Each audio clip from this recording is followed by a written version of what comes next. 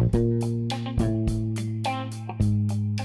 me that. Say that again. Hey everybody, it's Accidental Magic and it's Jim Peters, and we're doing an episode in the car, aren't we? In the car. We got a bunch of people in the car. Okay, who do we got back here? Who's in the back? Sherry. Brian. Zach.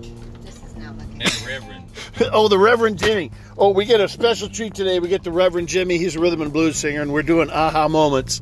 And oh, who's driving? Sunny. Oh, Sonny's driving. So we're going to have a great moment. And we are stuck in traffic. It is 6:45 in the p.m., and we are stuck on the side of the road here, basically, because they're doing 25 miles of construction in Orlando. So Jimmy's been down here doing concerts and helping us out. We're doing a couple events together with combat injured troops and veterans, having a good time. So Jimmy's a dad. He's got like 11 kids, I think. Don't you, Jimmy? Three. That he knows of. Yeah, that he knows of. So Sherry, of those 3 kids, do you have a really great aha moment with those kids? Oh, man. Yes. Who are you talking to, Jimmy or me? Either one. Oh, either one. I said Sherry. Well, yes, we have lots of aha moments. They're all great. They're all individual, but we only have 3 kids, and we have 11 grandkids. Oh, I knew there was a number 11 somewhere. Yes, and they're wonderful. And they're all ahas. Boy, does that sound like a mother or what? It sounds like your grandmother. Brian, you got any good aha moments? Oh, you got a good aha moment, don't you, Brian? Oof. Yeah, I do. So, my current wife has 2 children. I have 1 child. So I have 2 stepsons. The one stepson is he's 11 years old. He seems to be going through some rough times with his father. We were at a school function last night, and someone made a comment about him looking like his father, and he seemed to have a meltdown. I came in and kind of de-escalated the situation, and he said, "Dad, you're my real father, not mine, not my real dad." And that was a real kick in the junk. That was a cool moment. It absolutely was, knowing that I had that kind of impact on a little kid that is not mine. That's awesome. Great moment. Jimmy, what do you got? What do I got? Yeah, what you got? I got all kinds of things, Well, man. give me something decent. Come on. Something easy, Yeah. Like an aha moment? Yeah. Well, when my son Jason was about 5 years old, he started manifesting this thing that's been in my family. Because we all a bunch of hypochondriacs. Whenever we see a commercial on the TV about some kind of sickness, we get it. And Jason, I was sick one day and I needed to take some Alka-Seltzer. And about 5 minutes later, he started faking like he was having a really bad stomach ache. So I took him upstairs, opened up the Alka-Seltzer, took one out, broke it in half, and said, "Open up." And I gave him he said, "Don't I get any water?" I said, "No, son, as sick as you are, you're going to take this straight." And he stood there foaming at the mouth. And if he was here today, he would tell you that he has never had another Alka-Seltzer since that moment. So the aha was, kids are fakers. He cleared up pretty fast, huh? There you go.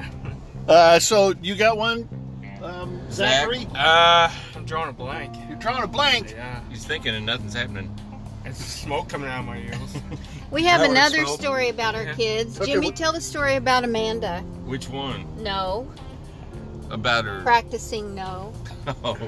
So my daughter Amanda, when she was about 8 years old, she copped this attitude. And anytime you'd tell her no, she had 2 things that she would do. Number 1 was she would stomp down the hall to her bedroom and slam the door. Bam! The other one was she put her hand on her hip, start shaking her leg, and go, "Oh, huh." And one day we'd had a manifestation like that. And I was about ready to go down to her room and get a hunk of her. When I had this revelation, this word of knowledge from the Lord. And so I went down to her room and I sat down next to her on her bed and I said, "Baby, I can tell that you are having problems with the word no. And so from now on, I want you to know that we're going to be practicing the word no. So you're going to have everything done, your homework done, your room clean, you're going to want to do something. And I'm going to tell you no because you need to practice." So we started working on the word no, and she was failing miserably.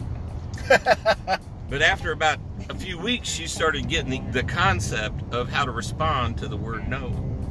And one week, man, I mean, she was nailing it. She had her homework done. She had her room cleaned. She had her chores done. She had everything done. She had it all done right. And on Friday night, she wanted to go to a sleepover. And I got home from work, and she came up to me and said, Dad, can I go to this sleepover with my friend's house?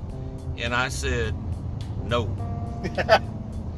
And she quietly walked down the hall, calmly closed the door to her bedroom, laid down on her bed, and started to cry.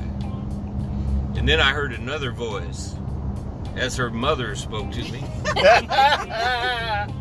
And Amanda got to go to the sleepover. What? She did. That was an aha moment. Sometimes the voice of the Lord can sound like your wife. That's exactly right. Don't you forget. That's pitiful.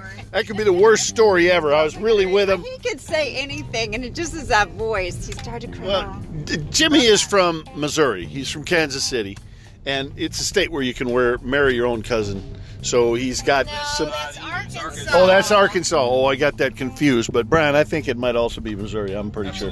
See, I'm pretty sure. So, hey, that was a great story. Thanks for listening to Accidental Magic. And there's your thought for today. If you can figure it out and turn that into a bumper sticker, please send us a note, because I have no idea what the bumper sticker is for this session. But we just like sharing it with you. Everybody say goodbye. Goodbye.